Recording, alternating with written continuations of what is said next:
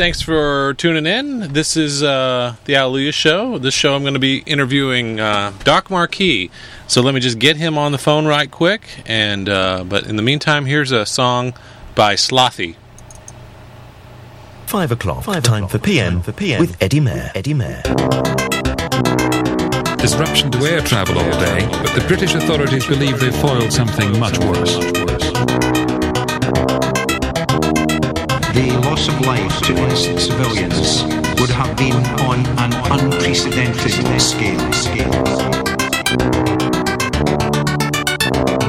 Al-Qaeda? I would like to explain why the Joint Terrorism Analysis Centre took the decision to raise the UK threat state to its highest level, that of critical.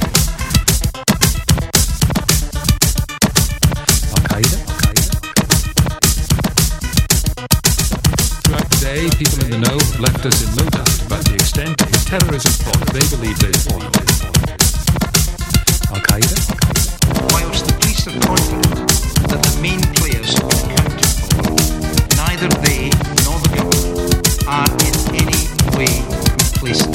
This is an ongoing, complex operation, and we all believe we have taken the necessary precautionary measures to protect the public, both by the actions we have taken and by the maintenance of that threat level at the highest possible level.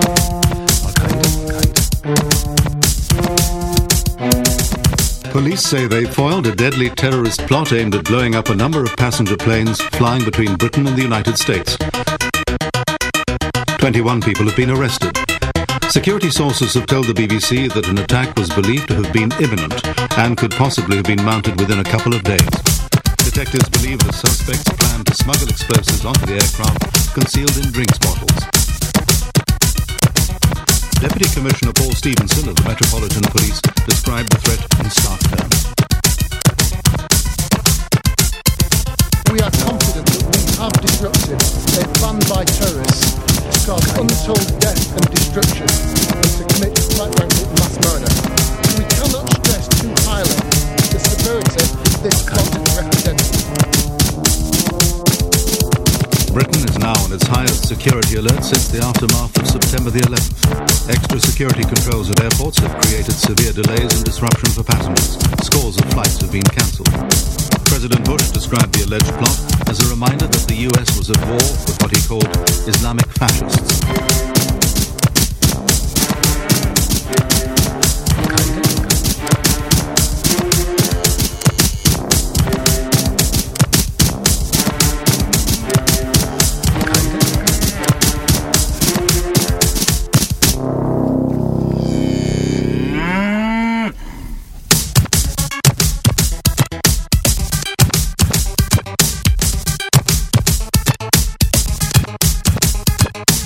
Let's now go to our guest who we do have on the line with us, Lieutenant Colonel retired Nigel Wild.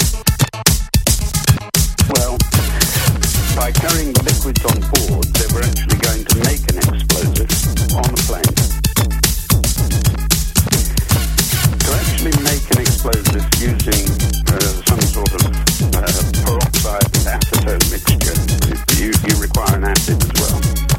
There are a number of variants that you can produce, but they're very volatile chemicals and they take an awful lot of preparation to actually mix them. One of the things that you need is cooling.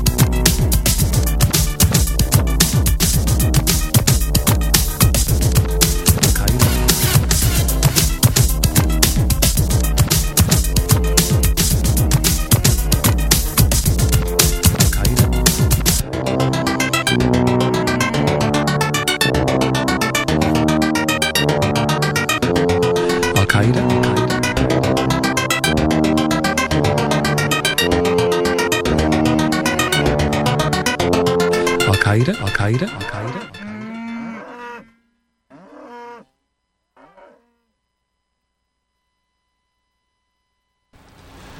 And, all right.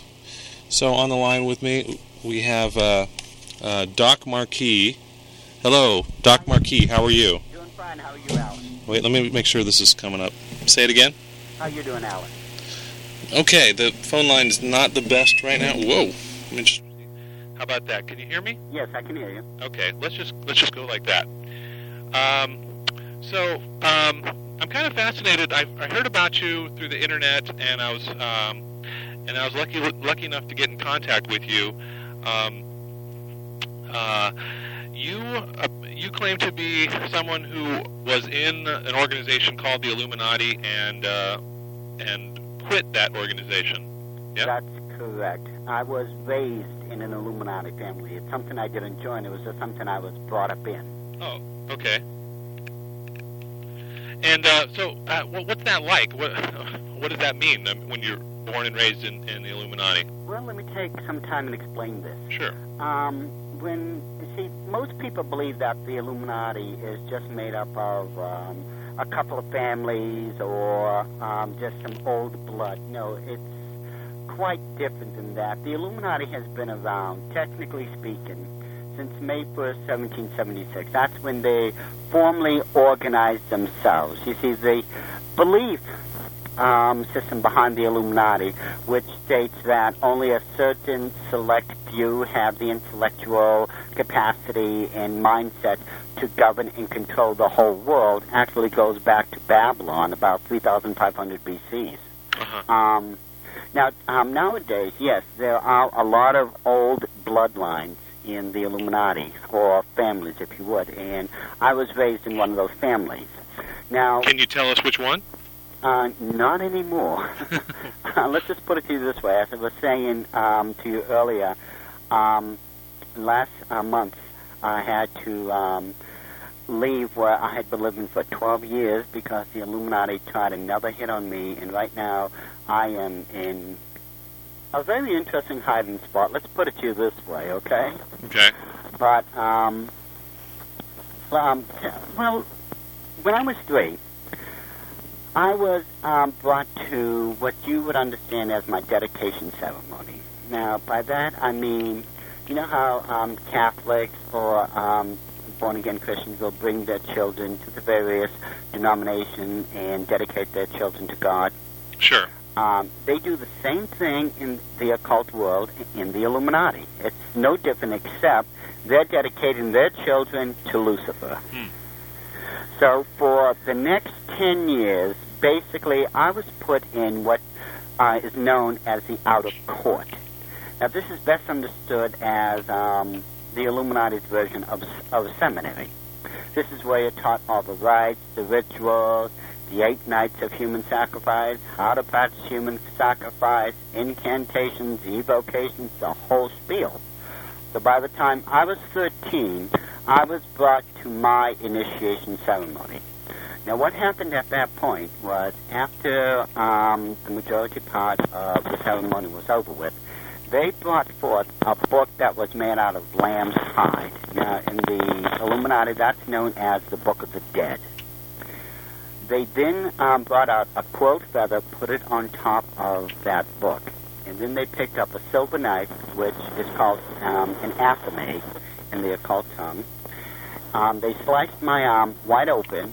I took that feather, dipped it in my own blood, and signed my new occult name in that book.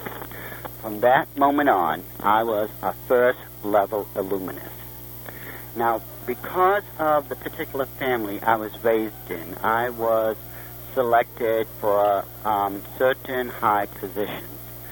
So by the time I was 17, I was initiated as a master witch. Now, what that is, that's a third-level Illuminist who has authority over a number of covens and every person in it.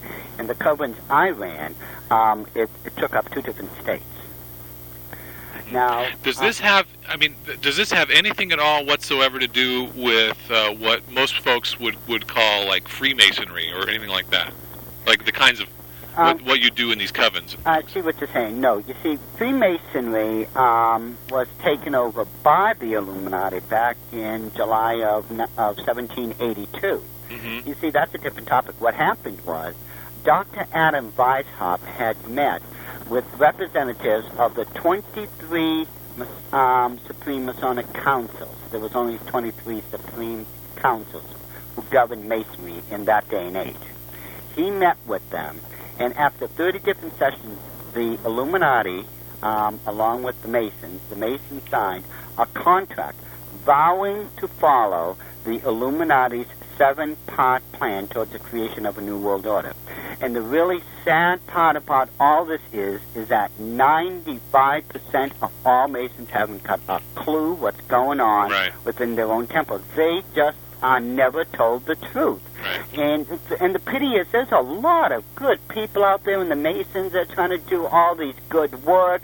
Let's look at the Shriners, the burn centers, I mean, all the good things that they've done. But what they don't know is what's really going on behind the scenes in their own temples. It's similar to, most Americans don't know what's going on behind our own government because the Illuminati is really pulling all the strings. So we'll get back to your story, how you were the master at 17 of these covens. Right. Now, by the time I turned 18, in following an Illuminati plan that had been going on for almost 10 years at that point, I joined the United States Army. Now, I did so under the orders of the Illuminati. At that time, the Illuminati had been trying to get in their own people and get them recognized as priests or priestesses of a religion. But the Army and all the other armed forces was not buying it.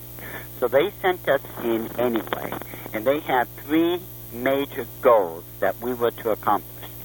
One, they wanted every single one of the of our members who were sent in to set up a fully operative coven at any base they went to. 2, they wanted to make sure that certain select people in the United States branches, the Army, the Marines, what have you, were recruited into these covens. And 3, they wanted to make sure that the major occult religions would receive federal recognition.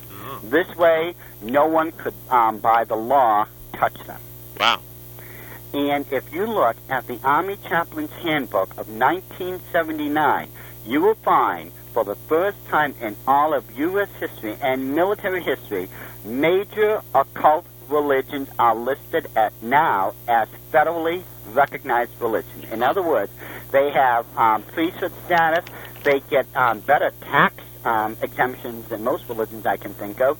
They can set up fully operative covens and worship in the open on any of these bases, and there's nothing anyone can legally do about it. So, yeah, because I recall just a few months or weeks ago, an Army chaplain got in trouble for preaching about Jesus Christ, which I thought was kind of ironic, since he is a Christian preacher in the Army, but he was told he shouldn't do that anymore. Well, no, because that's politically incorrect now, because the Illuminati are having their way. All these, as I said, check the Army Chaplain's Handbook. Wait till you see the major occult religions that are now federally recognized. Okay. So on. Anyway, so you were in the Army? Was that? Yes. And you were placed there, and with what? And so those were some of your goals, or did you have other goals? Well, after I had set up shop, as you would, if you'll excuse the pun. Among other things that I was responsible for in the areas I was in was the child sex slave rings. I wasn't involved really in the drug trade because, and I don't mean this to sound egotistical or anything, but we've got a lot lower level illuminists who take care of things like that. Okay. Right. And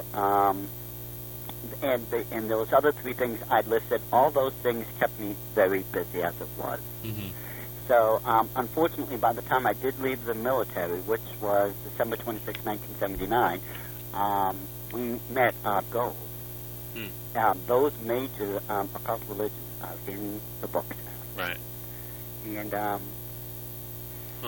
well, the interesting thing is, after I left the military, it was about, let me see, no, that was 19, yeah. Make sure you're speaking directly into your microphone. Okay. Yeah, that's better.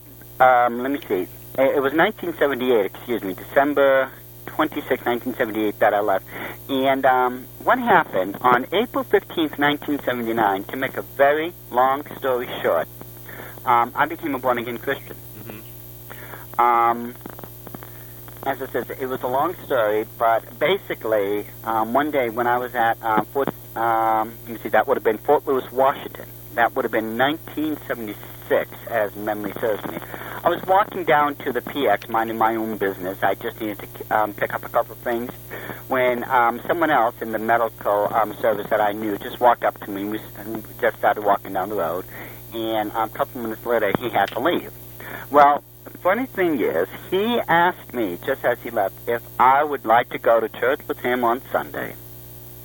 Well, you can imagine, as a Luciferian witch in the Illuminati, what I had told him. Right. Now, for the next 3 years, and I'm not kidding when I say this, for the next 3 years, it seemed that no matter where I went and no matter how far I went, some born-again Christian was just waiting in the wings to witness to me. Eventually, as I said before, on April 15th, 1979, I finally understood what the Christians were telling me all along. So I went to the Holy Bible Baptist Church, and I went in, and I admitted I was a sold-out slave of Satan's, but I left as a born-again child of the King. And ever since that day, I have been doing radio shows, television shows, trying to produce audio cassette series, videos, books, name it, to try to explain to everyone what is really going on and what they can do about it. Yeah. So what can people do about it? The greatest weapon that anyone can have is education.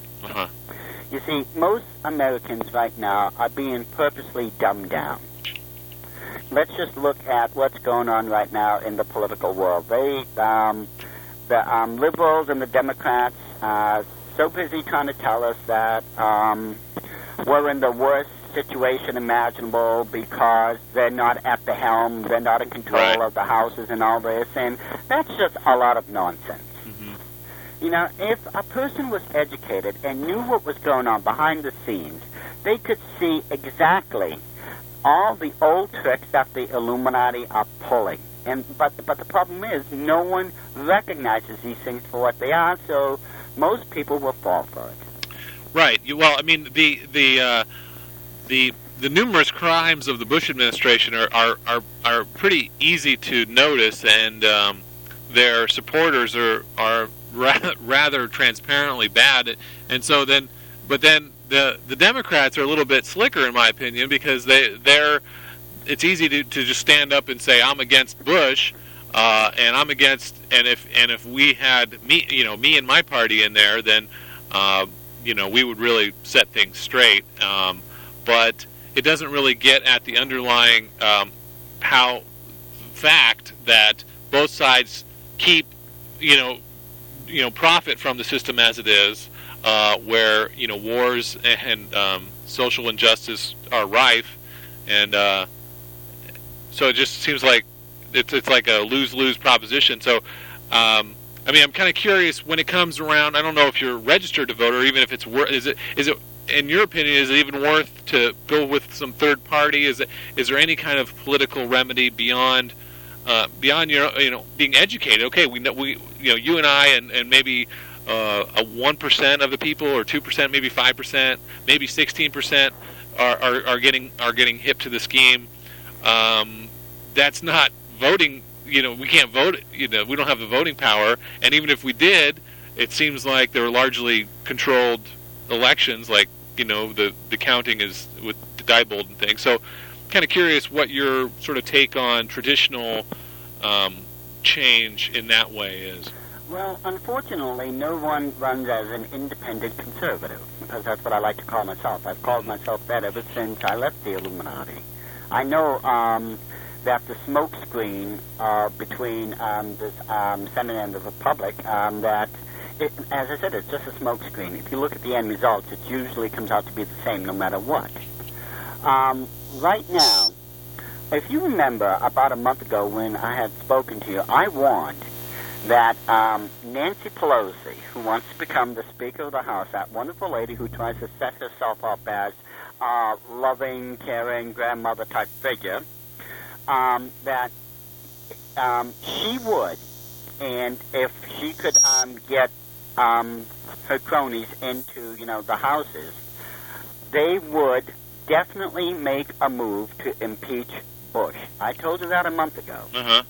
Now, in the last couple of weeks, I've already heard 3 to 5 different times right now that they're already going through mock trials of what they would do because they're so sure that they're going to win both houses. Okay. So that they could indeed go after Bush.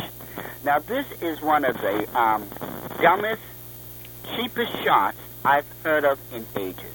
And I say it's dumb because right now, if they get both houses and Nancy Pelosi becomes the first Madam Speaker of the House, they're going to keep everyone completely distracted from the main issue at hand, and that is winning the war in Iraq. Okay?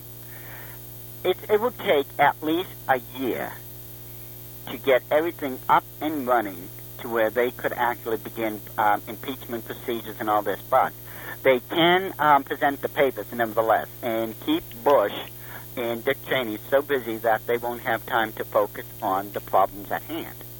Right. And, well, what would winning in Iraq look like? Oh, and before I let you answer that, I just wanted to throw it out there. If anybody is listening live, you should hit us up at the Yahoo or AOL Instant Messenger. It's Radioactive SD is the call sign. So if you have a question for Doc Marquis, we'll pass it along. Radioactive SD.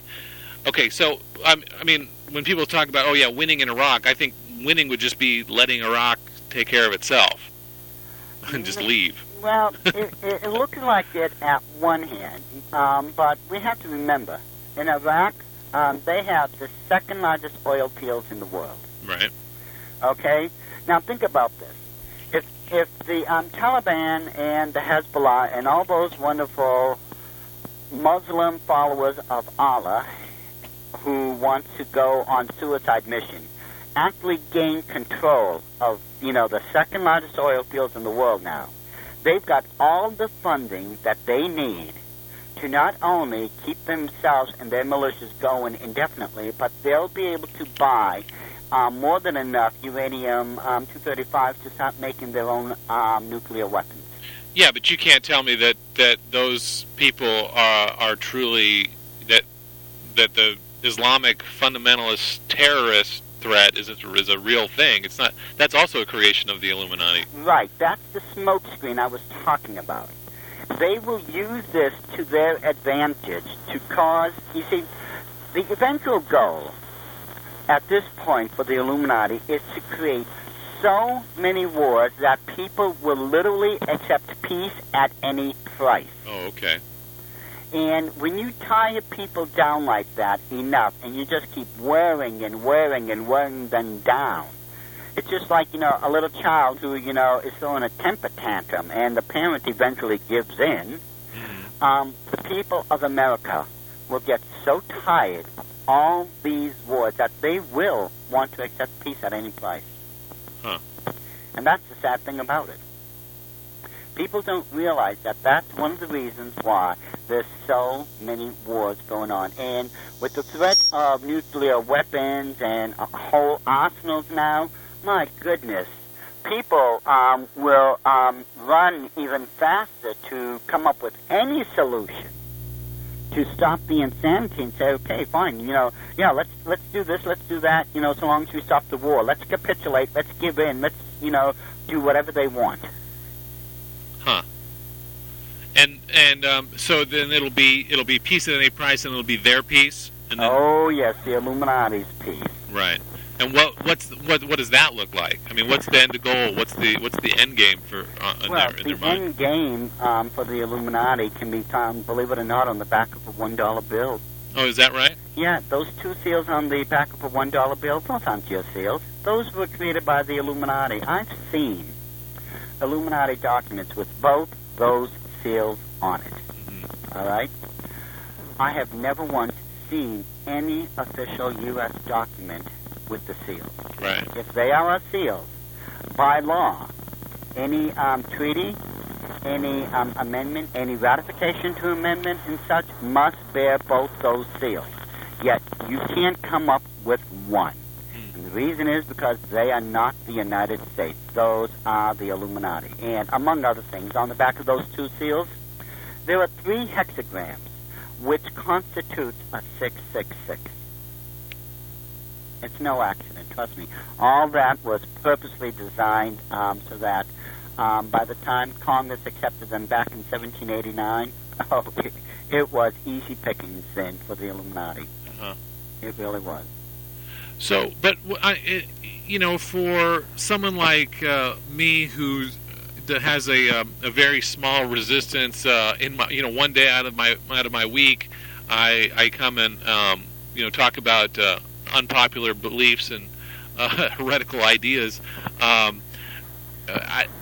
would that look like then for me? I mean, or people like me who have a certain amount of resistance and activism, or follow their conscience. Well, the Illuminati already have plans for that. I'll get to that in a second. One thing I want to finish off with on the last thing. Okay. The eventual end for the Illuminati is to create a new world order. Right. This is what they want. If they're going to create a one-world religion, a one-world financial system, under a one-world dictator.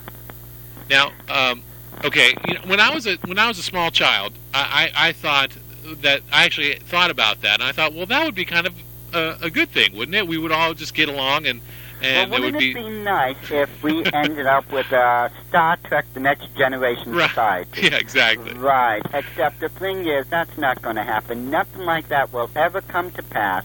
Nothing's going to change until the human nature has changed. And those people in the Illuminati, their so-called human nature has been around for over 4,000 years. They want it all, and they're not going to stop until they have it.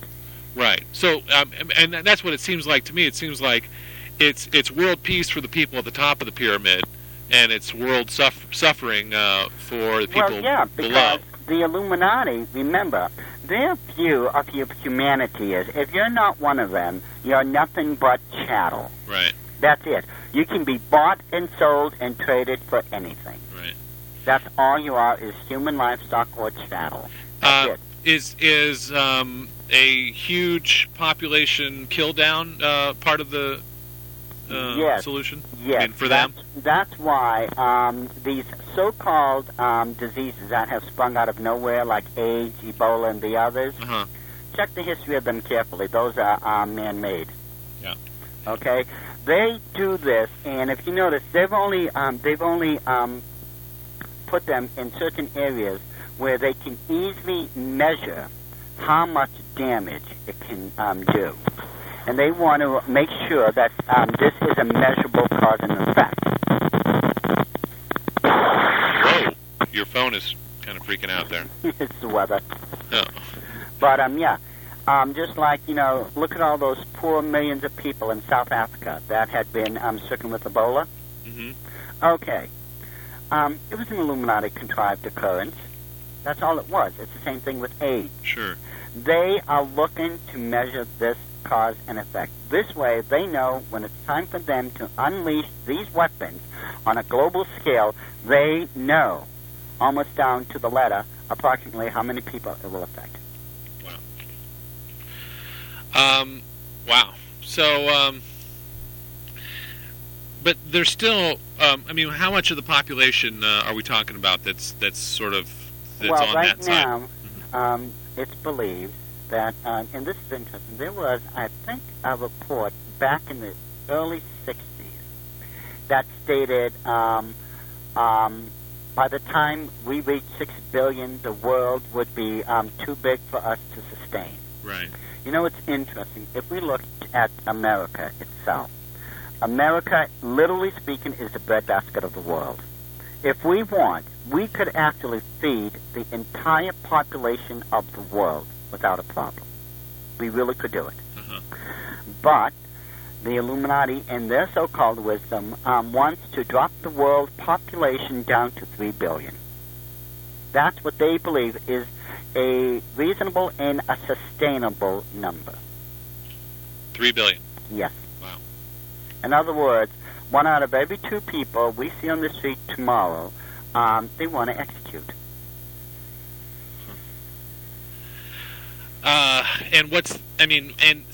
But everyone's talking about maybe that this year 2012.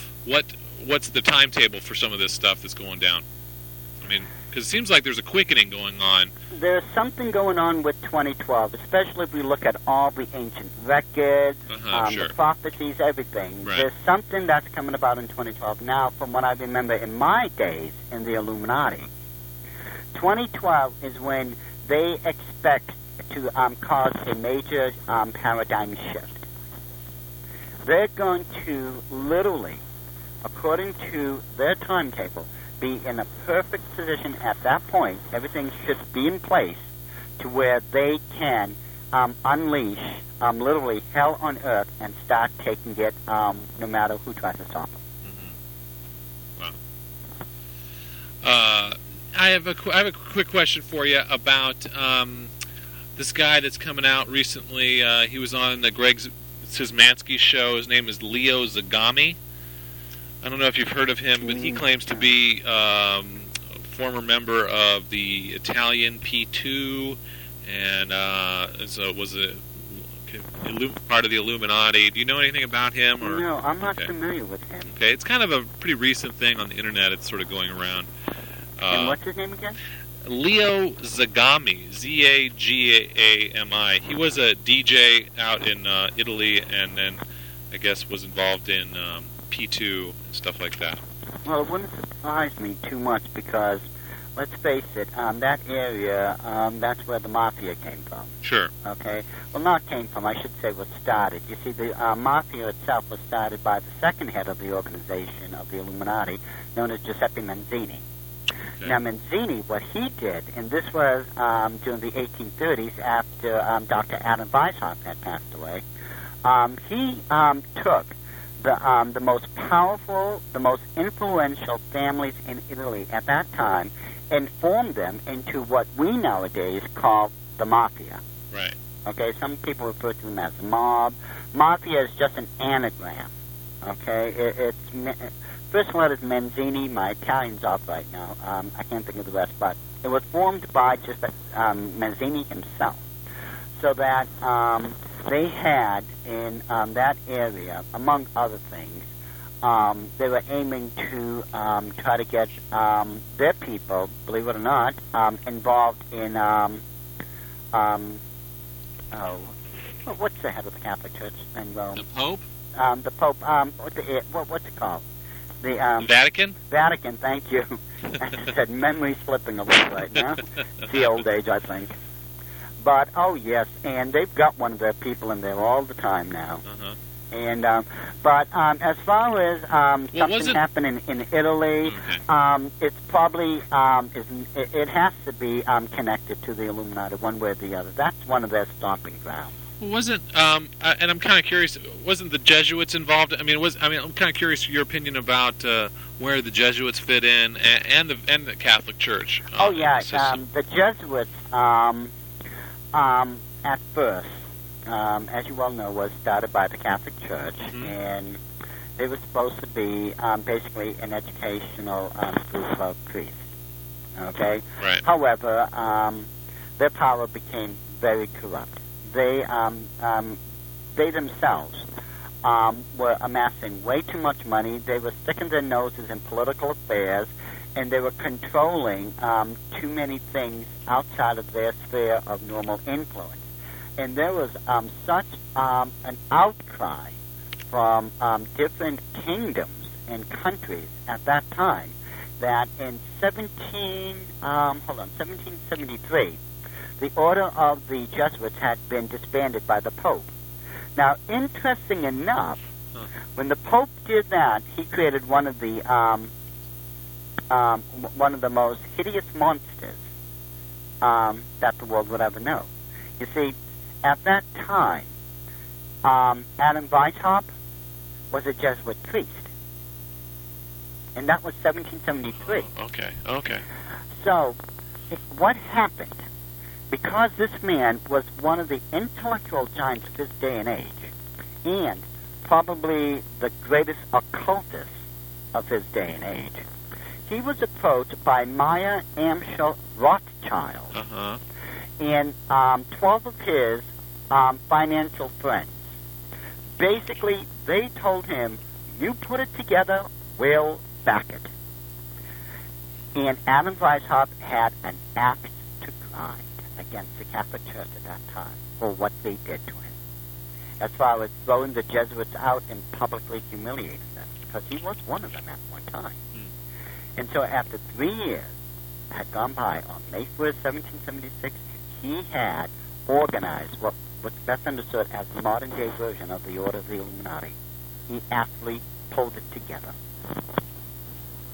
Okay. So, and then those structures of power still remain, like the Jesuits still remain in a certain amount of influence and authority on the planet, as well as... Oh, yeah. Once he had succeeding in putting it all together, he made sure that eventually the Order of the Jesuits would be brought back together, whether the Catholics or anyone else liked it or not. Okay. As I said, he had a major axe to grind, and he was not about to take it. Right. Yeah, because it's always curious to me. It's like when trying to figure out who the enemy is. At least, on who that has a body. Sometimes it might be a spiritual war that we're fighting, but like people that we can actually identify. It seems important to know who the real enemy is. So if you can, beyond, let's say, the Jesuits, what other organizations or people are in high levels of power? Oh, an easy one, Skull and Bones. Uh-huh. I'm sure most people have heard of that one by now. Sure. That is nothing but an Illuminati recruiting ground. Okay. That was started by them because they wanted to start producing high-profile people who would eventually end up in mega corporations or politics, right, with a one-world education. In other words, their mind is slanted towards a one-world, one-government viewpoint. Right. This is what they want because this is their eventual goal. Another place would be Oxford in England, where you can receive a Rhodes Scholarship. Sure. Those people who are receiving Rhodes Scholarship are also receiving this one world, new world order mentality teaching. Any of the major think tanks you can think of. The Brookings Institution, the Ford Foundation, the CFR. Oh my goodness! If we get into the CFR and other things, we'll be here forever. Because they created the Council on Foreign Relations to begin with. Mm-hmm. Okay, and memory serves me, that would have been the first person who was the secretary was the Big New Brzezinski. Right. And everyone found out eventually the guy was a commie. Right. But you see, that's nothing unusual because if you look at communism, it's the same thing as Illuminism. It's the exact same philosophy. The only thing the communists don't openly profess is Lucifer. Huh. The communist belief system and everything behind it is what was created by the Illuminati. Lenin, Marx, and the others were nothing but pawns that they put out in the front. So people could see them, and they could hide in the background. Right.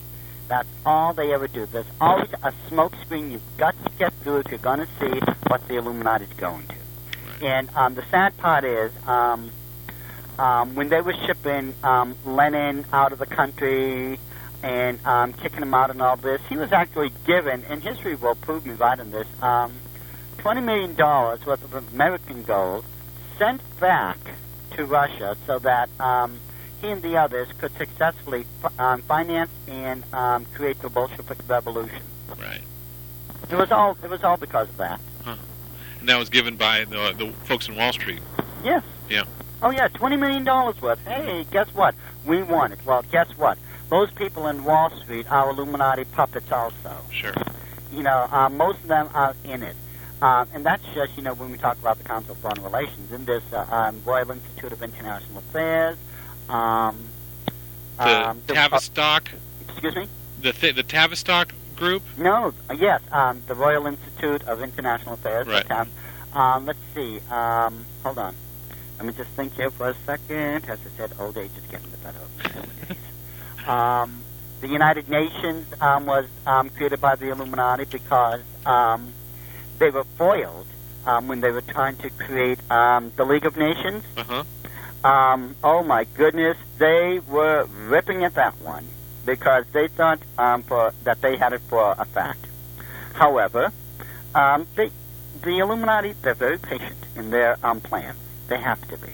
Mm-hmm. So eventually what happened, they did succeed in creating the United Nations. And an interesting thing about the United Nations, of course, we know that Rockefeller bought the land for it, correct? Sure. Okay. Now, of course, the Rockefellers are involved in this. I don't think I have to, you know, go on a limb for that one. I think everyone knows that one.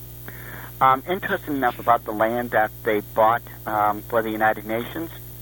Would you like to take a wild guess what that place was before the United Nations built invested on it? I already know. Yeah, I think we talked about this, didn't we?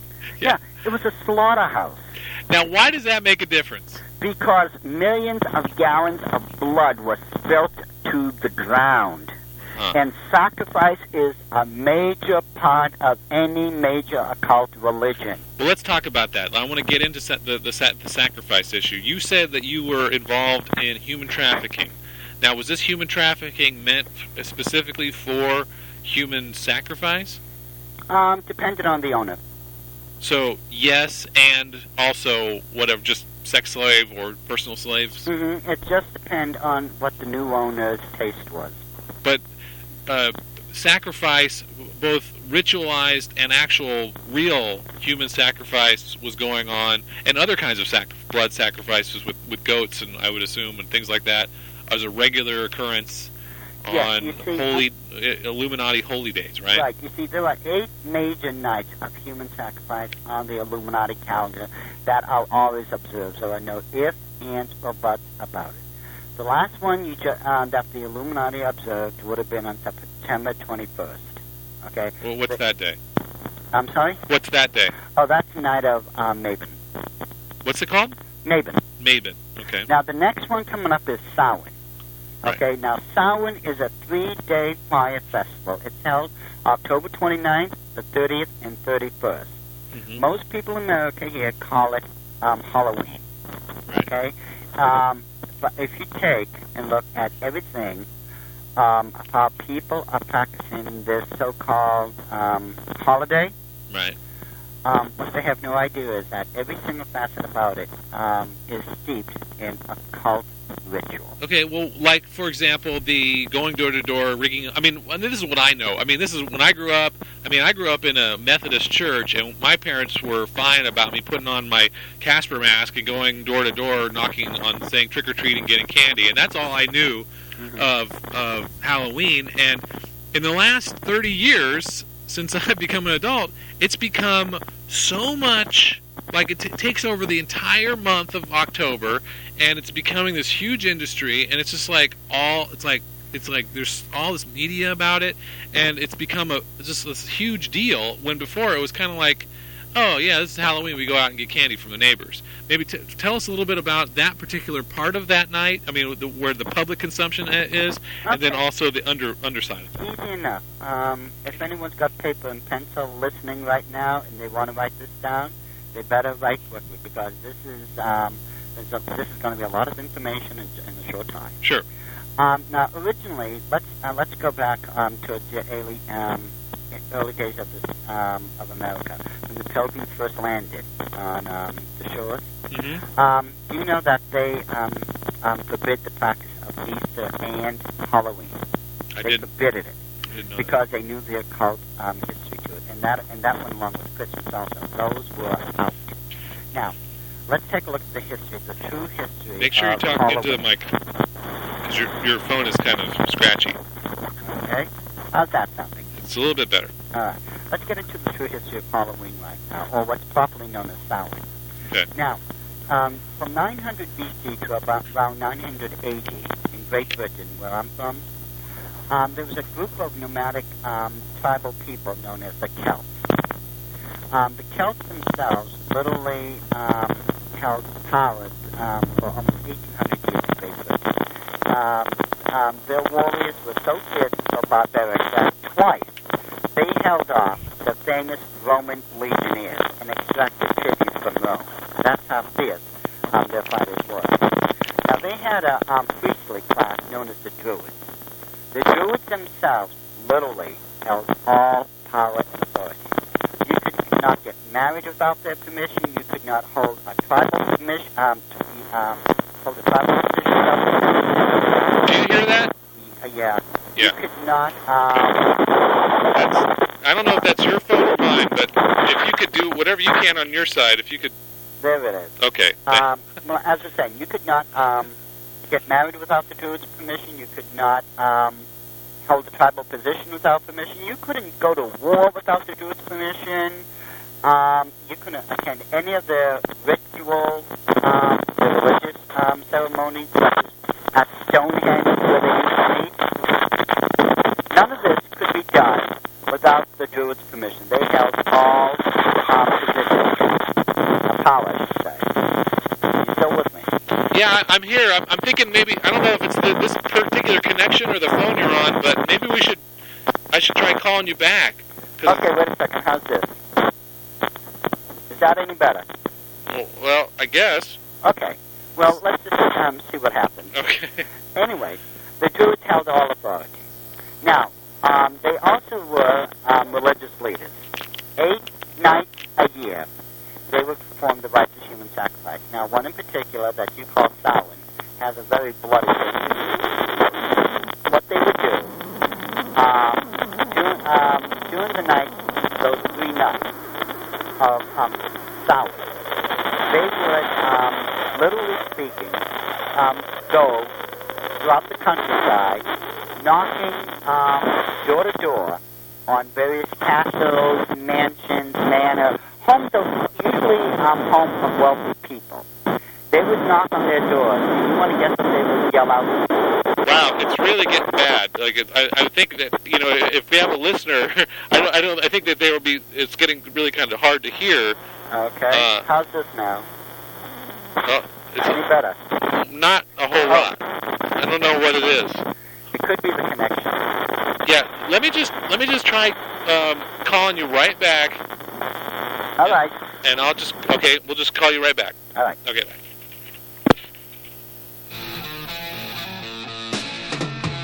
Cast the spell upon yourself. See what will happen to you. 1,000 years beyond your time. Yours if you only try. It's all in the mind. I apologize to all your listeners, but unfortunately this is the only way I can communicate right now because I'm in hiding again. Right. But that's a much better connection now. Yeah. Okay, so you were talking about how I didn't quite get who was going door to door now. Okay, let's take this again a little bit from the beginning. Okay. Yeah. The Druids on the 29th, 30th, and 31st, the Druid class, the priests of the Celts now. Right. They would literally go from door to door to these various castles, mansions, manors, home of the wealthy people. And they would bang on their front door, and as I asked you before, guess what they would yell out? Trick or treat! You gotta believe it. And that was a 2-part expression that sent waves of terror to anyone inside of those places, because the treat was, if the lord of the mansion cooperated with the Druids, he would take someone from his own household, usually a servant, and if he didn't have one there at the time, he would grab one of his own family members, pass them over to the Druids to be used as a human sacrifice offering to Lord Samhain, the Celtic lord of the dead. Oh. And as a reward, here's the treat, they would leave they would leave either a pumpkin or a turnip that had been previously hollowed out, filled with human fat, and they would light it and leave it on the front door. This way, the people inside would be protected from all the demonic forces that they would be summoning that night. Now, the trick was, if you didn't cooperate with the Druids, they would take blood from a dead body that they'd been dragging around the countryside on a cable tow with them. They would take the blood and draw a six-pointed star with a circle around it, known as a hexagram. Now, that's not to be confused with the Star of David or the Jewish sign. That is completely different. Right. The hexagram would be drawn on the front door, and someone would usually be driven to death from fear from what had been summoned that night. And the Druids, after being out in the countryside for like a demon that would be summoned. Oh, yes. Okay. Mm-hmm. And would that demon then possess them, or just haunt them for that night, or just? I mean, I'm kind of curious about this whole. Usually, the person would end demonic. up possessed and end up killing themselves. Okay.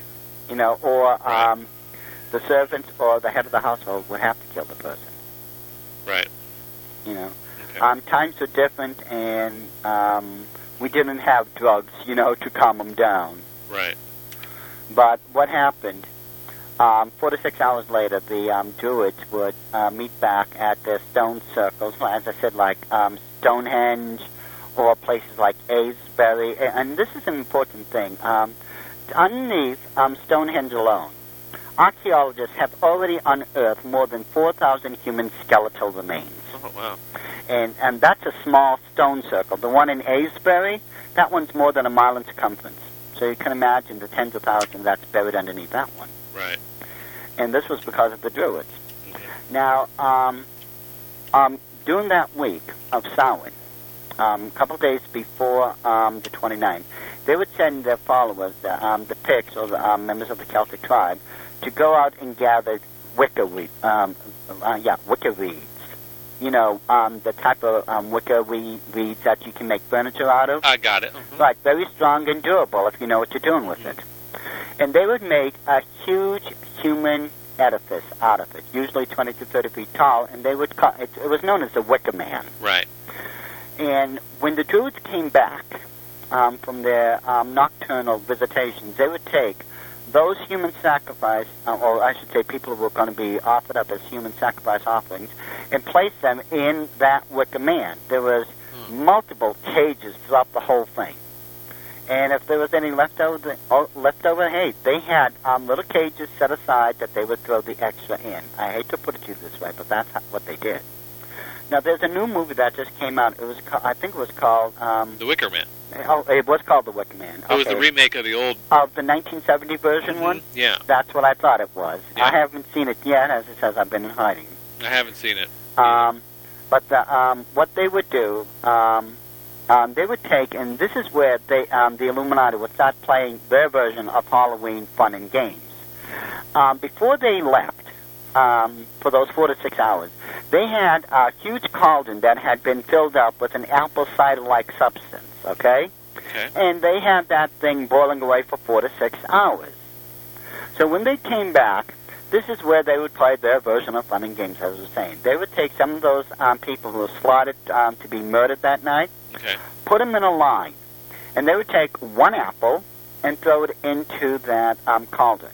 And they would tell the person, if you can take that apple out in between your teeth on the first try, you can go home. But this is boiling hot apple cider. At 212 degrees Fahrenheit. Exactly. Wow. So if the person succeeded, literally their face was melted off their flesh.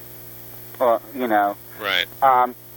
And the medical problems that they would have to face afterwards, if they survived the ordeal, was horrific. Think of, the hearing loss, if their eyes were boiled away, the tongue, everything. Right. Okay, now, if the person did not succeed on the first try, the Druid priest would have them thrown on the ground and they would be beheaded immediately for failing. Now, afterwards, after they played their various games and such, they would have all these people tied into the Burning Man or the Wicker Man. And they would call upon Kurnos, the demon lord of fire, in their belief system.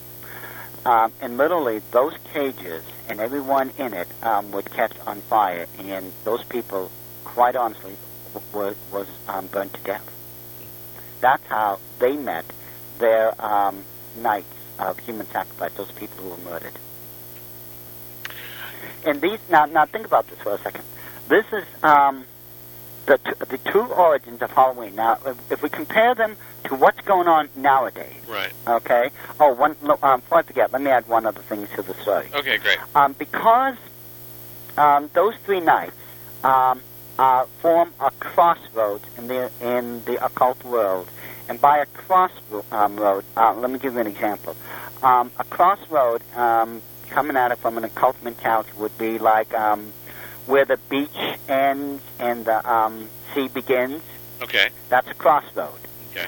Where the mountains are, the tip of the mountain to where the sky begins, that's another crossroad. Uh-huh. Okay. There are also what's known as crossroads of time. Okay? In other words, on the 29th through the 31st, it's believed that the veils separating this world from the next are at their thinnest. Right. In other words, a crossroads. And they believe that the dead can come over and visit them during those nights. Okay. Now, nothing guaranteed that those spirits that they were trying to contact would be benign. See, they would light these bonfires so that they would act as a signal for the spirits to cross over and talk to these people. So in order to control them, the Druids devised these hideous masks and outfits so that those coming over would think that they were powerful demons and devils and that they were not to be messed with. Oh. Now, when we look at the modern-day rendition of Halloween, every single part of it has the original occult trapping behind it. Right. People going out, knocking on doors and yelling out trick-or-treat, the jack-o'-lanterns, the costumes that the priests had devised and all this. To this very day, people are holding seances, still trying to contact Harry Houdini on October 31st. Right. You know, anything you can come up with. Right. The bobbing for apples, name it. Right.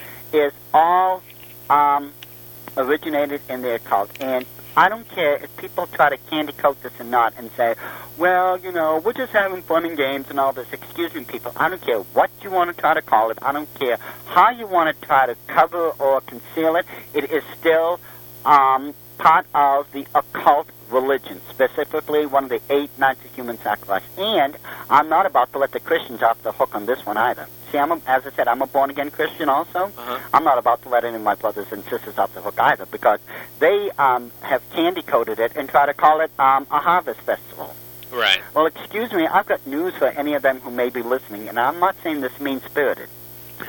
But the fact of the matter is, not every person in the Celtic tribes or the followers of that religious system back then could make it to places like Stonehenge or Avesbury or any of the other megalithic stone circles. Sure. So that what they would do, they would hold similar ceremonies and have a village elder officiate over it. And you want to take a guess at what they called it? What? A harvest festival. Oh, okay. And that's exactly what the Christians are calling it nowadays. When they try to bring people in off the street, and they're still bobbing for apples, wearing costumes, using trade papers that are orange and black, which are the two traditional occult colors for this season. Right. It's all the same. There's no escaping it. So I'm kind of curious, though, when did this these kinds of practices start, and why? I mean, are you talking like prehistory, like really far back? Are we talking? Okay. The original co-founders of the first religion on the face of the earth, and it was not Judaism, mind you. Uh-huh. People think Judaism is the oldest religion. It is not. It is witchcraft. And it was started by Nimrod and his mother, Semiramis, in Babylon. Right. We're talking the original Babylon with the Tower of Babylon and all that. Right. That's where it all began. And these guys were possessed by evil. I mean, they were evil, right? I mean, that's putting it mild. Okay, yes. So then then at that time, before there was, other, what we would call Western religions, there were good people. I mean, what I'm saying, like, and didn't those good people have, celebrations and ceremonies and maybe even harvest, celebrating the harvest for them amongst themselves and the clans that they had? I mean, there were. Oh yes, don't get me wrong when I say this, but the difference is, no one held a human sacrifice. Well, sure, that's what makes you good. Is by not having. We could say that first there was harvest festivals and all this, but unfortunately, before clans and other people started having these celebrations and observing certain times, witchcraft had already been around for thousands of years. Okay. And had already begun all this and were practicing the rites of human sacrifice. This is where you now get these major occult religions. Now, a lot of the pagans, the Wiccas, right, the Earth Mother religions, they're going to say, well, we have no devil in our religion, we don't worship Satan and all this, right, which is true. But most of the major occult religious beliefs still stem and come straight from those days in Babylon. They can't escape that. Okay, that's fine. But in your opinion, coming from your history and where you are now as a born again Christian, in your opinion, there's no such thing as a good witch or a good Wiccan or a good what pagan. I think that there is a lot of misguided people with good intentions. Okay. And the problem is, no one wants to go out there and talk to them. No one. Because the biggest excuses I get when I'll ask my brothers and sisters in born-again Christians, I'll ask them, how come you haven't been witnessing to them or talking to them about Jesus Christ or whatever? They'll say, do you know what they do? Right. Do you know how scary they are? Well, first of all, yes, I've got a very good idea what they do. I was raised in it. I was doing it for 20-something years myself. Right. Okay, people? Let's get over it. These people are not going to, change or do anything unless you do something about it. Right. That's what it comes down to. But the thing is, you see, I know to this very day a lot of people in various occult religions. Uh-huh. Now, again, I'm not trying to preach here. So for those who aren't born-again Christians, just bear me through for a couple of minutes here. Okay. I think that a lot of these people, yes, they have good intentions and all this, but from my perspective, I think that they're terribly misguided. Okay? And to this very day, I know people in just about every single major occult religion you can think of that I've been trying to reach, witness to, and all this, and it's something that the ministry I run, we're going to keep doing until, the Illuminati finally get their hands on me or until God calls me home, whichever happens first. Right. Okay. Well, since that deconstruction of Halloween was so interesting, maybe you can go into some of these other. You said something about Easter being another one of their. Oh my goodness! What amazes me is that if you look in the Bible, mm-hmm. You will find so many of these ancient pagan practices and beliefs that we now call Easter or Christmas that God Himself had forbidden anyone to practice. It's incredible no one's reading this. I mean, like, if we just look at Jeremiah chapter 10, verses 1 through 5. I think it's 1 through 4, but it's 1 through 5 possibly. There was 7 words God spoke. He says, learn not the way of the heathen. Okay, he says, don't do what these people are doing. Right. And you go down there, and this is what it says. It talks about how someone will go out into the forest with an axe, cut down a tree, bring it home, nail it upright, deck it with gold and silver. Now, what did I just describe? Christmas Thank trees. You. Yes, people, no matter what you want to call it, that's a Christmas tree. This is an ancient occult practice. This begins on December 21st. The Catholic Church, however, moved it to December 25th. Okay? And if we look at the practices, again, of Christmas, you'll find out that it's nothing but the old occult religions all over again. And mind you, God himself said in Jeremiah chapter 10, it's right there, verses 1 through 5, read it for yourself, you're not supposed to be doing this. Well, I mean, there's a lot of folks out there who have influence, like Jordan Maxwell or Michael Tessarian or people like this who would say, well, Christianity is nothing more than just a continuation of these pagan things, and to be, or maybe I don't want to put words in their mouth, but as I understand it, the argument goes that Christianity itself is nothing more than just warmed over paganism, with Jesus as the sun, and the 12 disciples are the houses in the zodiac, and things like that. Well, that part of it is judging it. Okay? Now what, and I hate to say this, and again, I'm not bashing anyone here. Okay, I'm not making it personal on anybody. Right. I'm not making this personal or anything. I don't want people to think I've got nothing better to do than to bash people. I don't. Okay. But when it comes to the paganization of Christianity, no one's done it better than the Roman papacy itself. Exactly. You see, you have to understand how that happened was that in 313 A.D., Constantine, who historically is the first pope. Now, a lot of people are going to say it's Peter. Okay, it wasn't Peter. Right. People will refer to the Bible and say that Christ said, upon this stone I will build my foundation. They thought that he was referring to Peter, right? Right. He couldn't have been, because Peter's name in the Greek, which is Petra, means little pebble. You cannot build a foundation upon a little pebble. Right. Okay? No, he was referring to the Christian movement itself. If you read the verses carefully, in the ones before and after, that was the topic. Constantine himself was a general who came over to the Roman province in 313 A.D. And he, according to the record, saw an ankh in the heavens that said, "In this sign shall you conquer." Okay? From the Latin, that's what it would have been translated as. Okay. What happened then? Well, what does that mean? Seeing an ankh and say, "From this sign you will conquer." What is well, that? what is the ankh? That's a sort of a pagan symbol of... It looks like a cross with a loop on top, right? Right. Yeah, except only occultists will wear that, or should wear that, because that's a sign for reincarnation. In the occult world, that's exactly what it meant.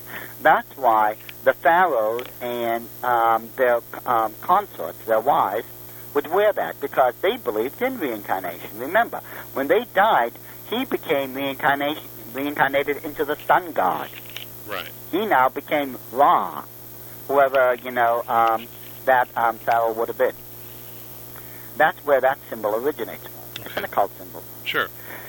So anyway, Constantine comes over. Literally, he takes over in 313 A.D. Now, at that point, right before he went into battle to take everything, he had every single one of his soldiers paint the ankh on their shield, and he water baptized all of them and said, "You are not Christians." Okay, that's how it happened. Right. But the long and short of it is, he came in, took over, and by 323 A.D., he created, 313 A.D. was still there, I'm sorry. He came up with what was known as the Decree of Tolerance, or the Edict of Milan. In other words, you could no longer hunt down and burn the Christians or feed them to the lions anymore. Okay. That was out. What he did, he had and historically speaking, again, check this, it's in the book. Constantine himself was a practicing pagan. He practiced the ancient occult religions and worshipped all the old gods. And what he did, and I hate to put it to you this way, But to get the numbers rolling, he established what he called a state religion. That was in his own words, a state religion. So that what he did, he married his old occult religion, created and added, I should say, added and took into this new religion, referred to it as Catholicism, which means universal. And trust me, the pagans came in like mad because they saw their old gods were being worshipped. Right. Okay. And again, I am not saying this to be offensive, to be mean-spirited, or anything like that, but this is just the historical record. Right. That's what happened. I didn't cause it. I didn't do it, so people understand I am not bashing anyone here. Right. I was asked the historical fact, and that's it. Okay.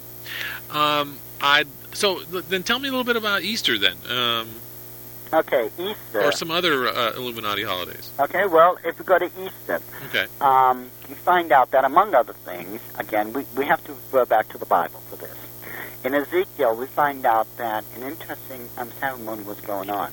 These ladies were weeping and wailing in God's own temple now. It said in the house of God itself that they were weeping and wailing over the death of Tammuz. Death of who? The death of Tammuz. That's T-A-M-M-U-Z. Got it, okay. Tammuz. Now, interesting enough, Tammuz was the son of Nimrod and Semiramis. Now, what people don't realize, and again, I'm going to be very careful with my wording here. To put it nicely, you see, Nimrod was the son of Semiramis. That was his mother. Okay? Uh-huh. And so to put this as gently as possible, they were sharing the same bedroom. Okay? Mm-hmm. Incest. You're right. And they had an offspring, and they named him Tammuz. Okay. Now, when Tammuz was 40 years old, he was killed by a wild boar while he was hunting. Okay, hunting is the sport of kings and all that type of stuff. Okay. That was one of their pastimes. Sure. Now, these ladies that was weeping and wailing in the temple for those in the house of God himself now, that was a 40-day event that they would observe. And the reason it was 40 days was because every single one of those days represented one of the years in the life of Tammuz. That, among other things, is where you get the 40-day period of Lent for Easter. Uh-huh. Easter itself, what happened, it was believed that at Semiramis' death, she before she died, she was proclaimed to be a goddess, and Nimrod was supposed to be a god. Now, the belief stated that 1 year later, according to the Babylonian Talmud now, it stated that 1 year after Semiramis died, she came back from heaven. A huge multicolored egg fell out of the sky and landed in a pile of wicker reeds. I should say it landed in the Nile. It floated to and onto a pile of wicker reeds, and out of this egg emerged the reincarnated form of Semiramis, the earth goddess, or the earth mother. Interesting. And anyone, who saw her received a special blessing. Okay. Now, of course, we can easily see where a lot of the Easter practice came from out of this alone. Uh-huh. The multicolored Easter eggs, the Easter egg hunt, Easter egg baskets, which are made out of the same wicker reed to this very day. Right. Do you know why people traditionally eat ham on Easter? Why is that? Because, remember, it was a wild boar that killed Tammuz. Oh, right. What you are doing is killing the boar that killed their god. Ah. Mm-hmm. That's interesting. Yeah.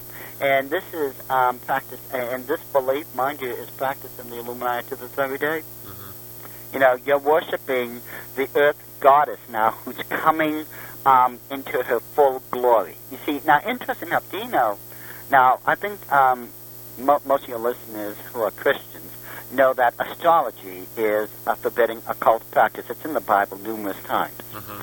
Now, have you ever wondered why the dates of Easter change all the time? Yeah, I was always confused by the whole calculus that they used to Well, find I the can day. tell you how they calculate it. It's so easy to calculate. Watch how it happens this next time. You'll see I'm right. What happens is that, occultically speaking, what you do, you go to the to another night of human sacrifice, which is, let me see, backtrack here, that would be March 21st, okay? On March 21st, that's the night of human sacrifice. Now, the next full moon after that night of human sacrifice, right? Uh-huh. Look for the next Sunday after that next full moon. That's when Christ is resurrected. Huh. That's how it's done. They have to use astrology, a forbidden occult practice by God himself, to determine when Christ rises from the dead again. That's exactly how it's done. And no one can prove me wrong on that, because that is a fact. You tried this year, March 21st. Look for the next full moon. Guarantee you the first Sunday after that first full moon, there's Easter. Wow. Well, I mean, I have to just say that, it just seems like, in a way, it's like Christianity is so tied up in with all this, what was being passed off as Christianity is so tied up in paganism that it gives a lot of credence to people that say that Christianity is nothing more than warmed over paganism. Period. End. The end. But you say that there is a difference, and that's fine. I'm still, my biggest problem really with fundamentalist Christianity, or maybe born again Christians, is this sort of fatalism when it comes to the world we're in now. The rapture and such, and the 7-year tribulation period. Yeah, and I'm kind of curious of your position on the end times and the apocalypse and all that good stuff. Well, for my money, yes, I adhere to that. I believe that there is going to be a rapture. Right. Okay. Now, a rapture, and this is where most people are getting things confused. Okay. Let me explain. Okay.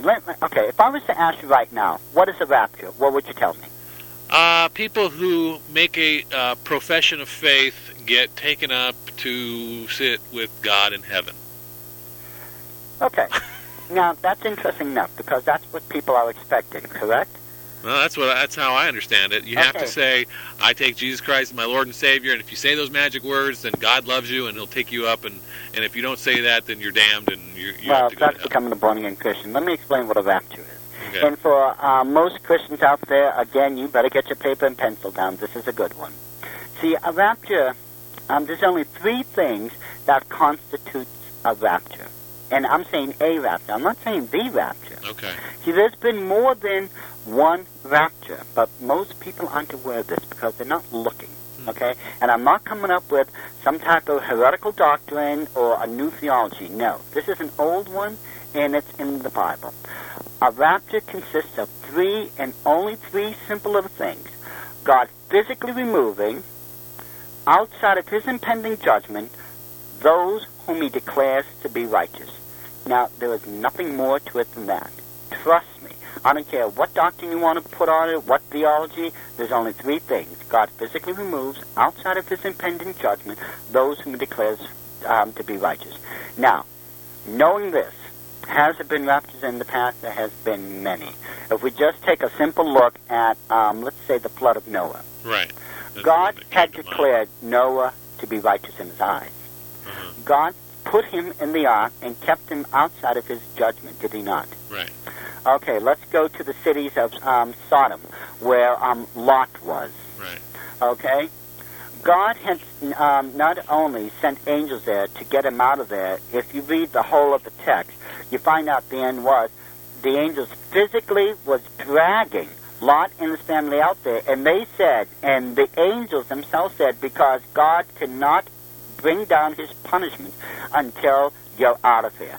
Because, again, they were he was declared to be righteous. Okay. One of the best examples would have been Moses and the 10 plagues.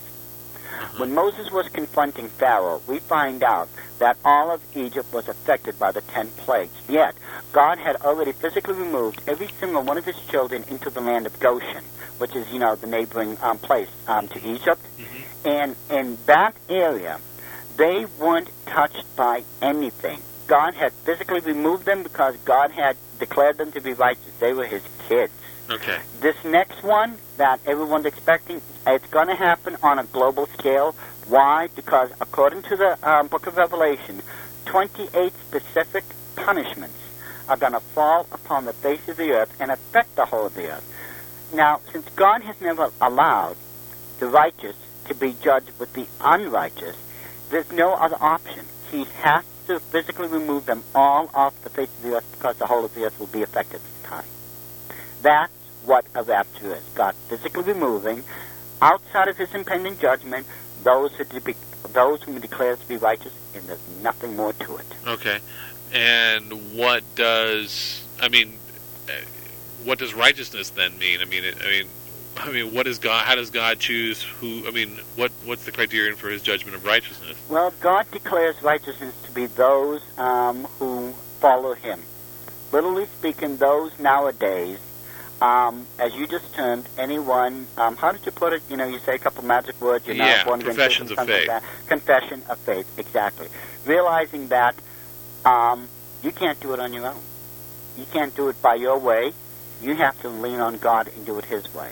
That's what it comes down to. Okay. And again, when we look at the 7-year tribulation period coming up, it's interesting.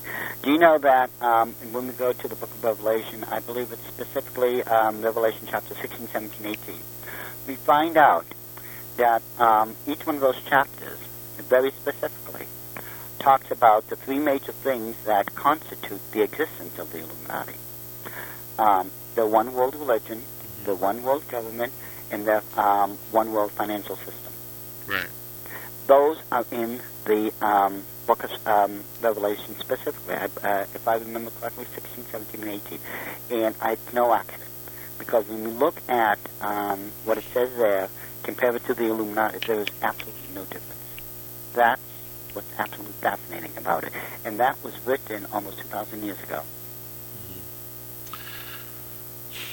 You can't, you can look at those three chapters, and you've got those three major things that give the Illuminati their power to this very day.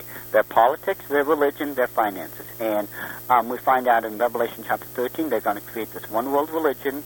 They're under a one world order, under a one world financial system. And woe be to those in those days and age who try to stand up against them.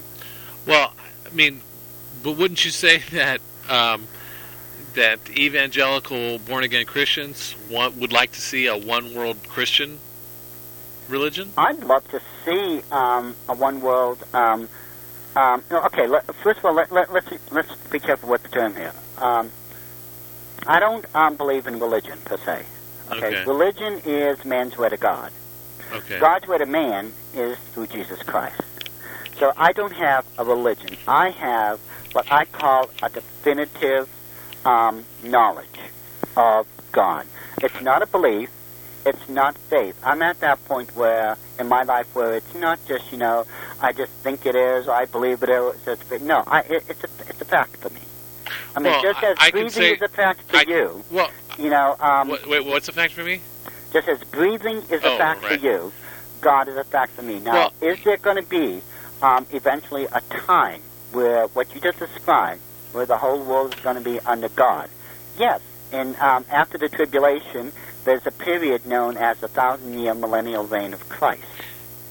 That's when he establishes his kingdom upon the face of the earth. See, here's my thing. It's like, I agree with that last thing about religion and having a personal relationship with God. Right. And I get very suspicious when anyone demands that I make a profession or confession of faith to them so that I get in their club or religion or whatever. I think that your spiritual understanding and your relationship with God is a very private and personal one. And the more people talk about religion, the more they're getting it wrong.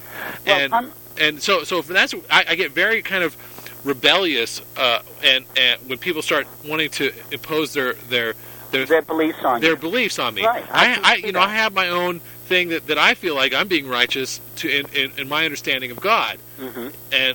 And that's about as far as I can take it. It's like, I believe, people say, what do you believe? I say, well, I believe in God. Period. That's it. You want to start talking about these different these like esoteric theological concepts. You know, I studied some theology in school and stuff, and I just find a lot of it just like it's male head tripping about about their spiritual experience, which is cool and everything. But don't start, I mean. Don't start ramming it down my throat. Or it's not even ramming it down my throat. Don't codify it and then say that this is God's law when you wrote it. You're a man and you wrote it down. And yeah, maybe there's some divine inspiration in there, and maybe I can get some value from it. And maybe there are sacred texts from people that really were in touch with something deep, and I can find. It's like, but. It's when it's codified as the one right way, and we have the real truth, and you're damned, and because you don't believe the same way we do. I just seems like that's this where these wars and all these these problems come from. It's wanting to get everyone. It's centralization of control and power, which I see as the main problem on the planet is people wanting to, like you said, the finances, politics, and religion, and those want to be centralized. Well, let me tell you a little story here. I think that will help you understand where I'm coming from. Okay, I think you're going to like this. Okay. This one born-again Christian had died, and he went to heaven. Okay. And he was being escorted through the very kingdom of God into this golden city and everything. Right. And while they were walking through the main palace, this born-again Christian heard on the left-hand side of this one door someone yelling, B10, I-33. The angel looked at the born-again Christian and said, yes, those are Catholics. Some of them are up here. Right.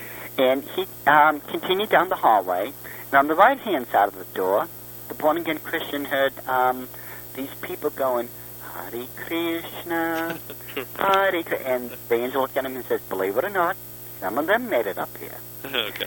And just as they get to the next door, the angel turns to the born-again Christian and says, now, you got to be very quiet when we walk back here. He goes, why? He goes, well, those are the Baptists. They think they're the only ones up here. Right. So you see, in essence, what this story is telling us, I think that from all walks of life, people are finding God. Okay. Okay? Is there one mystical, magical formula? I think if a person finds God, there's a permanent connection. Okay. How's that? That's great. Thank you. Yeah, that's perfect. You can tell it to anyone. That's awesome. Okay, and I can live with that. It's just like it's when there's this judgment that people break their own commandment by judging others because they think that they have God's truth and that they see other people that don't have their version of God's truth, well, and so then that they can judge others. Again, I commend their sincerity, but their methodology stinks at times. Right. Yes. Okay. Let's get it back to. I kind of want to just take it out of the religion thing and move back into the politics a little bit, because it is so much everywhere. People are so polarized in their left-right viewpoint of the Republican Democratic Party. Right. So let's face it. Let's be honest right now. Both sides have failed miserably. Yeah. Okay, especially with this war in Iran. Okay? Right. People, excuse me, if we went in there and just bombed them back to the Stone Ages like we should have to begin with, all this would have been said and done. Why do you say like we should have? Honestly, let me tell you, because right now the Illuminati is just smoke screening everything. And a fact. Here's a fact for you. It's believed that the only way we get oil is through fossilized material. Correct? Well, that's in debate. Yeah. Well, I'm glad you said that, because the truth of the matter is, and I've had people who work for these major oil companies. They're the ones that go out, hunt down these oil fields and everything. They themselves says it's not fossil fuel. That's not how it comes. The Earth produces itself through the liquid hot magma at the Earth's center. Okay, and this is where the oil comes from. Right, and the Earth renews it. It's not a one-time thing. This is a constant thing that's going on. Well, just like the Illuminati, hushed up Tesla's free energy Oh my goodness! power. If we could just apply what Nikola Tesla had given us, we would have free energy. Right, exactly. So We wouldn't this have to whole worry thing about about oil, I think, is a ruse, but you start to sound. I mean, the thing about religion, I can accept, but when you start saying, "Oh, we should have bombed Iraq into the Stone Age," it makes you sound like an ignorant fool to me. Oh, the reason I would have done it, and remember, I'm ex-military, among other things. Okay. The reason I would have done it was because they right now could have the potential for building nuclear bombs, right? Well, so what? And we do. And the same thing with that Kim Jong-il. Right. That guy's really making me sick. What I would have done, I wouldn't necessarily have bombed them back into the Stone Age. I would have bombed every single site that they could have possibly launched a missile from. This way, they couldn't use so-called nuclear bombs that they want to threaten us with. Though now they've Who's supposed us? to I mean, that's the thing. It's like I when you say threaten us, who's the us? I mean, well, word has it that they were going to bomb not just their neighbors, but eventually the United States. Yeah, that was the propaganda. Yeah, and it's the same thing with Iran. Now, except let's look at what happened. 9/11 people. This really was an attack on America. By who? That's the good question, isn't it? We want to say it was the Taliban and all those wonderful people over there. Right. Okay? I'm not so convinced at this point. I know the Illuminati has their hands in this somehow. Absolutely. I know of that when I see one, and I was in the Illuminati too long. You see, let's look. What would the Illuminati gain from this? Let's look at it from their perspective, okay? What would they gain? Well, first of all, they get us involved in a war. Sure. Another war. Sure. Okay, people? This is just another war that they're going to use to try to wear you down to where you're going to accept peace at any price. Second, well, my goodness, how fast did the oil prices shoot up? How many billions and billions of dollars have already ended up in their pockets over the last 5 years? The war profiteering, the oil inflation, the insurance scams. There was a survey done. I can't remember which institute it was. My memory is vague on that one. But it's a major leading institute, and they were asked a question. What is the most profitable way to make money? Okay? And this giant think tank, 1 year later, came back with their information and all the facts and everything they did, and they said the most profitable way to make an easy buck is war. Sure. That's what they said.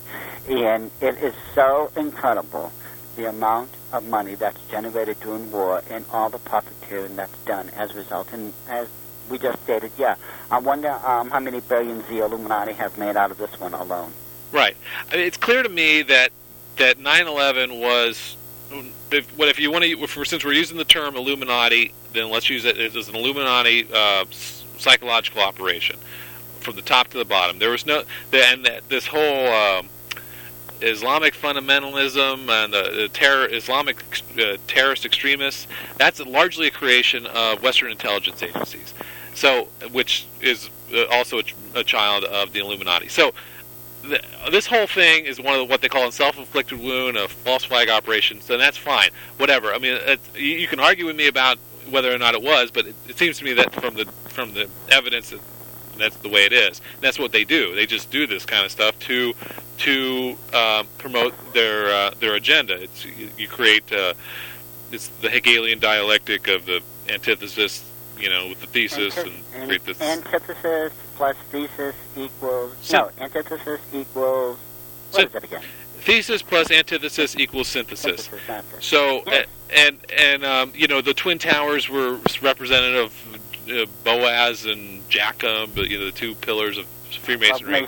Right. Right. So it has all the hallmarks, it has all the numerology that they love. It's just got it all. So, but beyond that, it's just like. When they start using stuff with and so I'm a little confused by your sort of war sort of desire to bomb the Middle East, which I see as largely victims, and maybe the people on the top are also involved in the Illuminati. I'm kind of curious.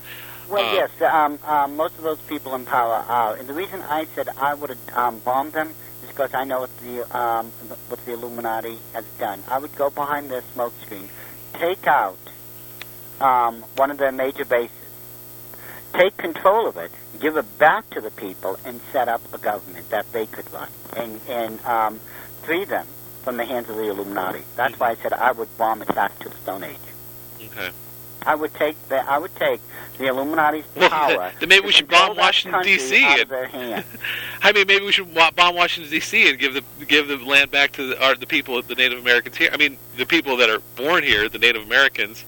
You know, the people that live here, give America back to the Americans. Well, unfortunately, you know, that's not going to happen because every treaty we made with them, which is the highest. Well, I'm not talking about the red man. I'm talking about the people who live here now. I'm talking about the multi-ethnic Native American people that live here now, the whites, the reds. Well, that's why I'm still trying to educate people into the truth. You know, people, I believe strongly, and I always will believe, in the spirit of Americana.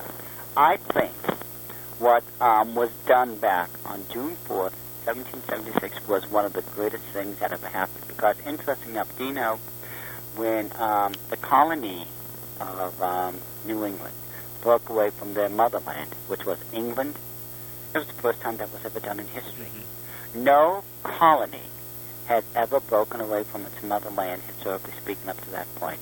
That took more nerve, more daring than even I could have come up with. And I think it was fantastic. I believe in the spirit of Americana.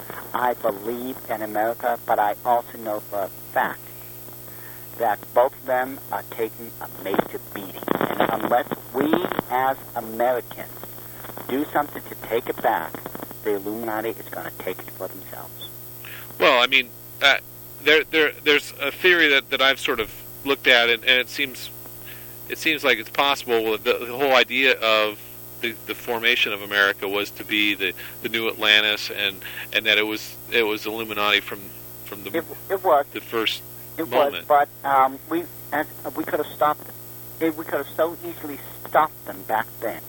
And the only thing that prevents us from stopping them now is education.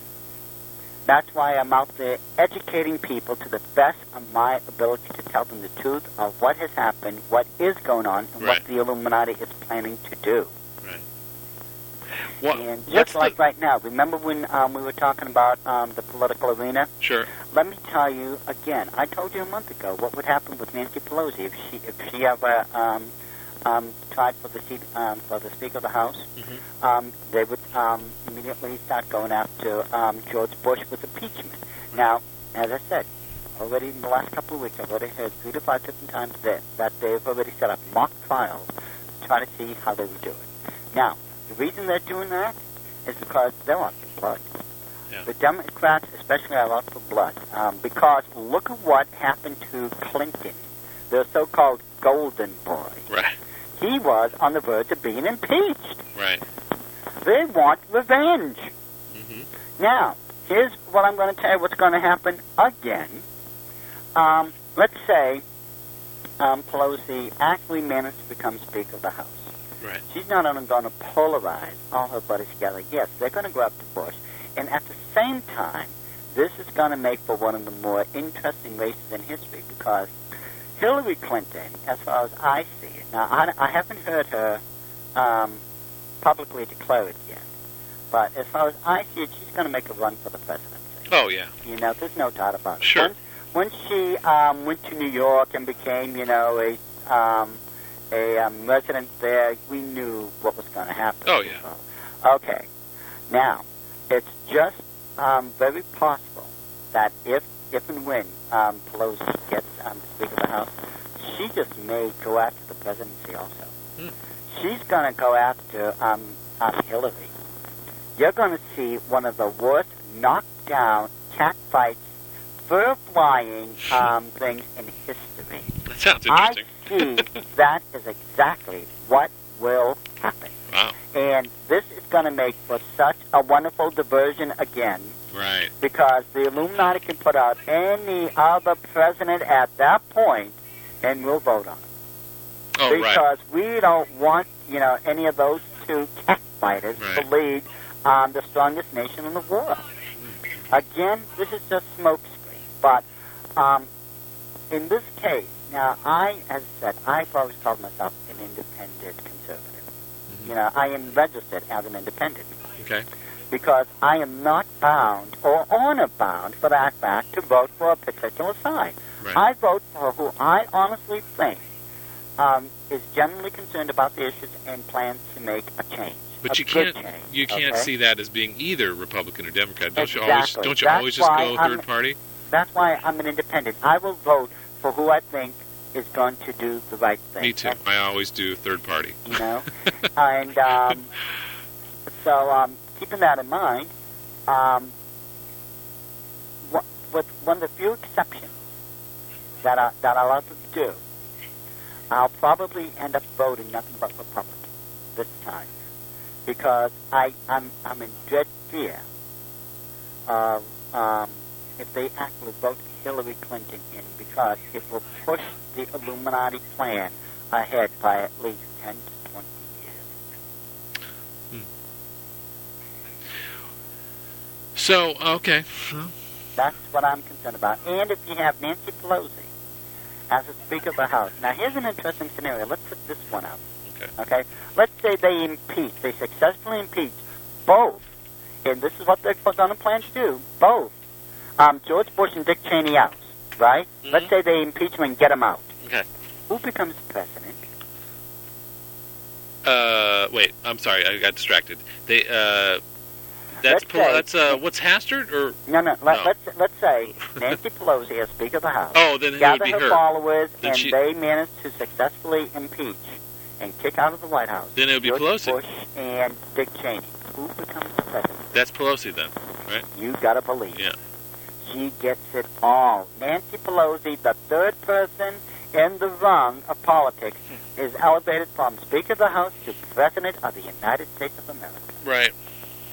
And how much power does that position really have? I mean, on a global level. Well, remember, if you're in the Illuminati, right, it has more pull and power than most people can think of. Uh-huh. You know, and with Pelosi, oh my goodness, could you actually see it if either Pelosi or Hillary got it? Oh my word, as it says, you might as well advance the Illuminati's plans 10 to 20 years right there. You won't have to wait for 2012 for a disaster to hit the world. It would have happened. Right. Yeah. That's why, as I said, this time around, I am going to vote Republican.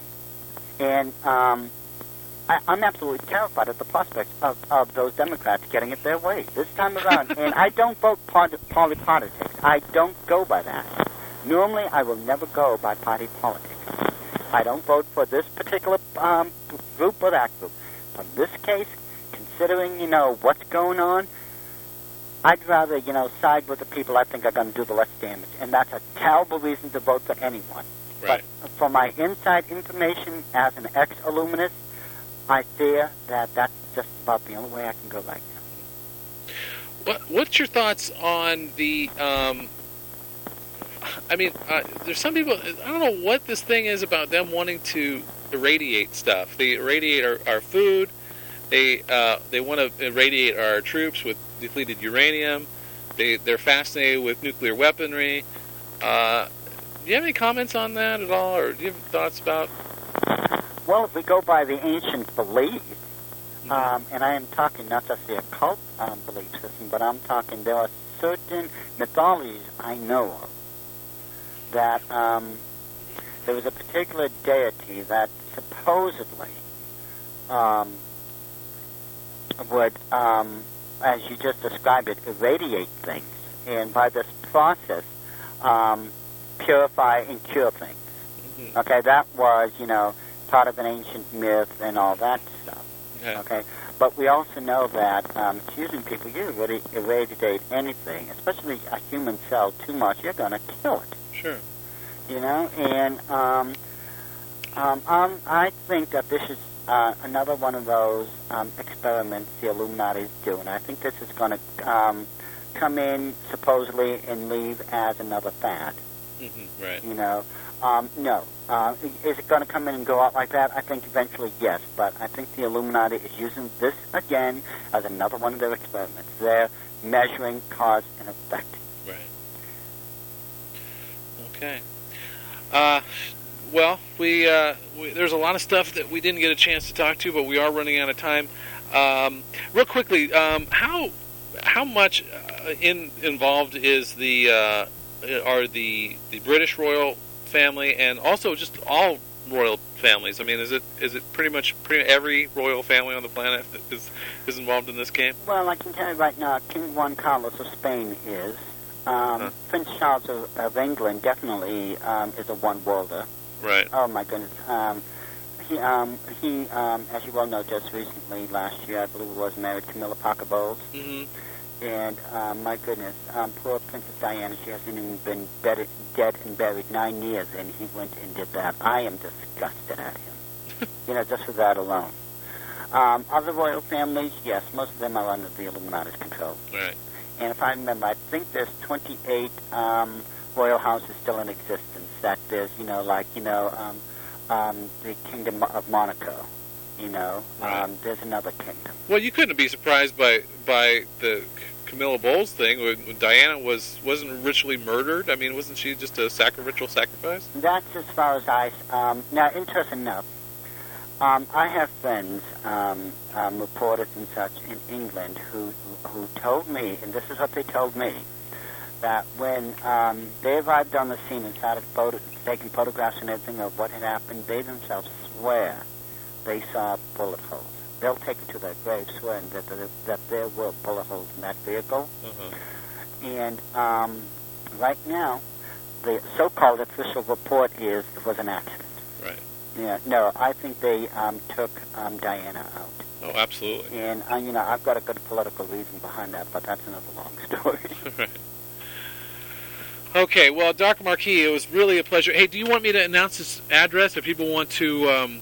Oh yes, I have all types of book videos and audio tapes. Okay. If people would like them. Here's the address. If you want some of this more information from Doc Marquis, it's 1106 North 12th Street, Beatrice. Beatrice. It's Beatrice. Right. Nebraska 68310. Right. Now, that's not where I'm at. Right. That's just a contact address right now where if anyone wants any of my materials or anything, just, send your request there, and it will eventually get to me. I'm in a whole different area. Okay. Well, great. I do appreciate your time. This has been a really fascinating conversation. And because I'm aware of all this stuff, I just don't tend to use that word Illuminati because there's so much baggage to it. People have so many misjudgments and misjudgments about it. So thanks for sort of bringing me up to speed on this topic. Thank you. All right. Take care. Okay, you take care now. All right. And there you go. That was Doc Marquis. All right. So that's going to do it for me. Thanks for tuning in. I'm going to go out on a song. But I don't really have one ready. How about this Bongwater song? This is Kisses Sweeter Than Wine. You'll have a great night.